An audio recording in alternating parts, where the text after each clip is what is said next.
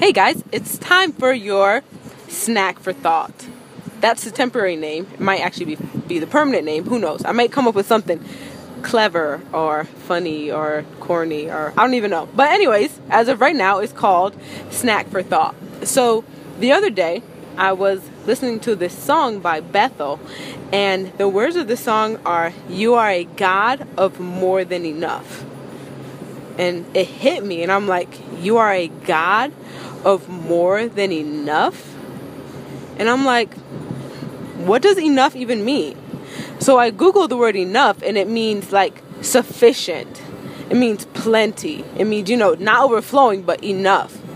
And I realized that a lot of times we, me included, we settle for just enough. Right? We might be thinking, if I just had enough money to pay off my student loans, I'd be fine.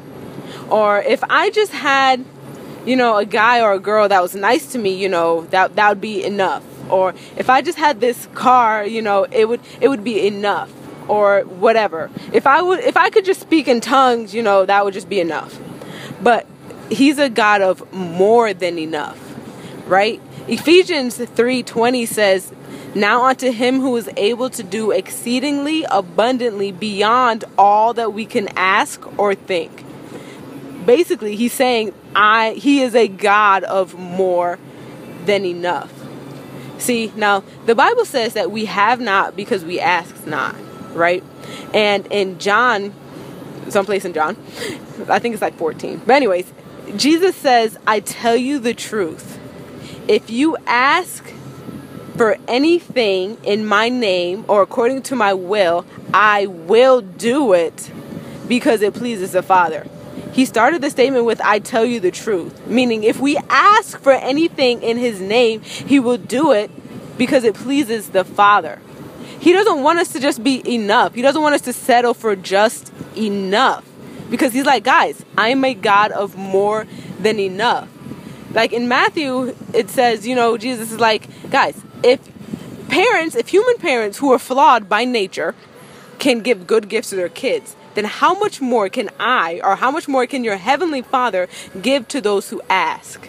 So I ask you, what are you asking for? Are you settling for just enough? I have seen it with my own eyes, and I've even heard stories with my own ears about God being a God of more than enough. And it's not even these big things, it's little things, because God cares about every aspect of our life. I have a friend who wanted a new tablet. They had a tablet, and it was fine. It was old, it wasn't the greatest, but he was like, it's enough. But then God blessed them with a brand new iPad, saying, I'm more than enough. I'm God of more than enough. Or I have another friend who, they have a car, and it's not the greatest car, but it's enough.